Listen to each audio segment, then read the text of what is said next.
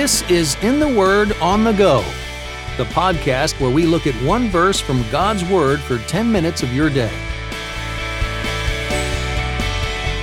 Welcome to In the Word on the Go. I'm Champ Thornton, your host. Whether you're listening by yourself or with a family, this podcast is here for you to spend 10 more minutes in God's Word while you go about your day. In each episode, I get to interview one person about a favorite verse from the Bible. And today I'm so glad to welcome to the podcast husband and wife, illustrator and authors Joe and Kate Hawks. They are both graduates of Dordt University, where Kate received her degree in elementary education and Joe in art. Joe and Kate are parents to 4 children and enjoy finding gospel-centered resources, and now they have the joy of creating them together as well. While Joe is the illustrator of more than a dozen books, including the amazing series called Good News for Little Hearts, it's from New Growth Press, together Joe and Kate have recently released a wonderful book for elementary age students, Who is Jesus? 40 pictures to share with your family. Joe and Kate, I've known about you for a number of years, and it's great to finally have you on the podcast. Welcome.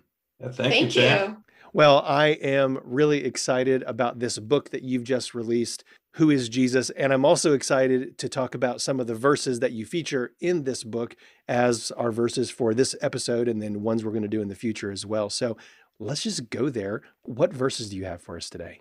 All right. We have Luke 1, verses 68 through 69. Praise be to the Lord, the God of Israel, because he has come to his people and redeemed them. He has raised up a horn of salvation for us in the house of his servant David. So before we get into discussion about this verse, Joe, I've got to ask you, give us a verbal description of what the illustration is like that goes with these verses. And I see this is related to day 21 in your book, and it's called Jesus is the Horn of Our Salvation. So what did you draw? I drew a big blue ox. And it's only blue because that's the color that worked. We had like 4 colors to work with, and only that one seemed to pop on that page. And so there's no significance to the blue. So Paul Bunyan has nothing to do with this particular set of verses. 0 to do with this one. All right. So now that we know and we're looking for the big blue ox, we're going to get back to Luke 1, 68 and 69. So let me just throw it out there and ask, what's the setting here? What do we need to know about the background of this verse before we read it again? Yes, so this comes from the story of Zachariah and Elizabeth. And Zachariah and Elizabeth are the parents, as you might know, of John the Baptist. And before he was born, Zachariah was chosen to burn incense in the temple. And maybe this was the only time he did it, but it was very special. And he walks in there and an angel appears, totally unexpected, tells him about the birth of John and how his son John would prepare the way for the Messiah. And Zachariah doesn't believe it. And because he doesn't believe it, the angel says he can't talk until John is born. So if we fast forward ahead to the time when he can talk, he opens his mouth and he prophesies about the Messiah. And this is in Luke 1, verses 67 through 75. Yeah, and I'll read that. Zechariah was filled with the Holy Spirit and prophesied, "Praise be to the Lord, the God of Israel, because he has come and has redeemed his people. He has raised up a horn of salvation for us in the house of his servant David, as he said through his holy prophets of long ago. Salvation from our enemies and from the hand of all who hate us, to show mercy to our fathers and to remember his holy covenant, the oath he swore to our father Abraham, to rescue us from the hand of our enemies and to be able to serve him without fear, in holiness and righteousness before him all our days." What is Zechariah praying here when he's talking about that God has raised up a horn of salvation?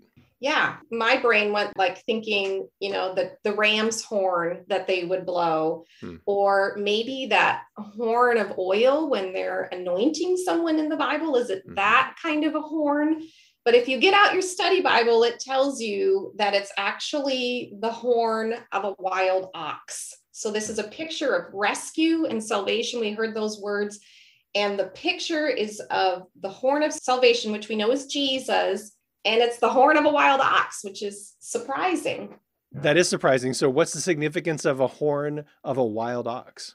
So in the Hebrew mind, in the ancient Israelite mind, a wild ox would have been the strongest thing they could think of, the strongest living thing they could think of. I grew up with cattle, and every fall we would round up all the cattle and force them into a corral, and then through a chute one by one, if they needed any sort of medicine from the vet or whatever. And if a cow who's been out in the pasture for months has a mind to not go through that chute, it's not going to go. And you can get in there with the cow and push on it, and it's like you're pushing on a boulder. And so that's the first place my mind goes, is this thing that's living and immovable. I also think about one time we had a very strong bull that got in a fight with a neighbor's bull, and they were fighting across the fence and just destroyed the fence. So these steel posts that look like they're immovable were just flattened like a train was rolling over them. And so it speaks to power. And these are the domesticated ones. These are the ones that are supposed to be tame. So when the Israelites refer to a wild ox, this is something that is a force of nature. Wow. Yeah. Something to be reckoned with. And so let's cross that bridge. So there's the picture, and your book is all about these images and pictures of what Jesus is like. And let's kind of cross that bridge from the image to the reality. What can we learn about our God from these verses? So Zechariah is borrowing this idea from David, actually. So in the Psalms, David says, this is Psalm 92, 9 through 10, Lord, surely your enemies will perish. You have exalted my horn like that of a wild ox. So this is telling us this horn is a deadly weapon. And in Psalm 18, verse 2, David calls God the horn of my salvation. So David knows that he is safe with God on his side. God is strong. God is mighty to save. He's incredibly powerful enough to conquer our enemies, right? And I guess then the question comes, like, who are our enemies that we need this horn of salvation to conquer for us? Maybe Zechariah thought it was the Romans or something. I don't know. But maybe he also was thinking about sin. Jesus is powerful enough to conquer sin. He is powerful enough to conquer death, the curse, the devil. These are the things that we can think about that the horn of salvation accomplishes for us. Yeah, that's such a striking image that teaches us how powerful Jesus really is. And so, Joe and Kate, thank you so much for pointing us to our God who is good and strong and everything we need. I'm so thankful you did that. Would you just close our time by praying these verses for all of us? Sure can. Father, we praise you because you have come to redeem your people.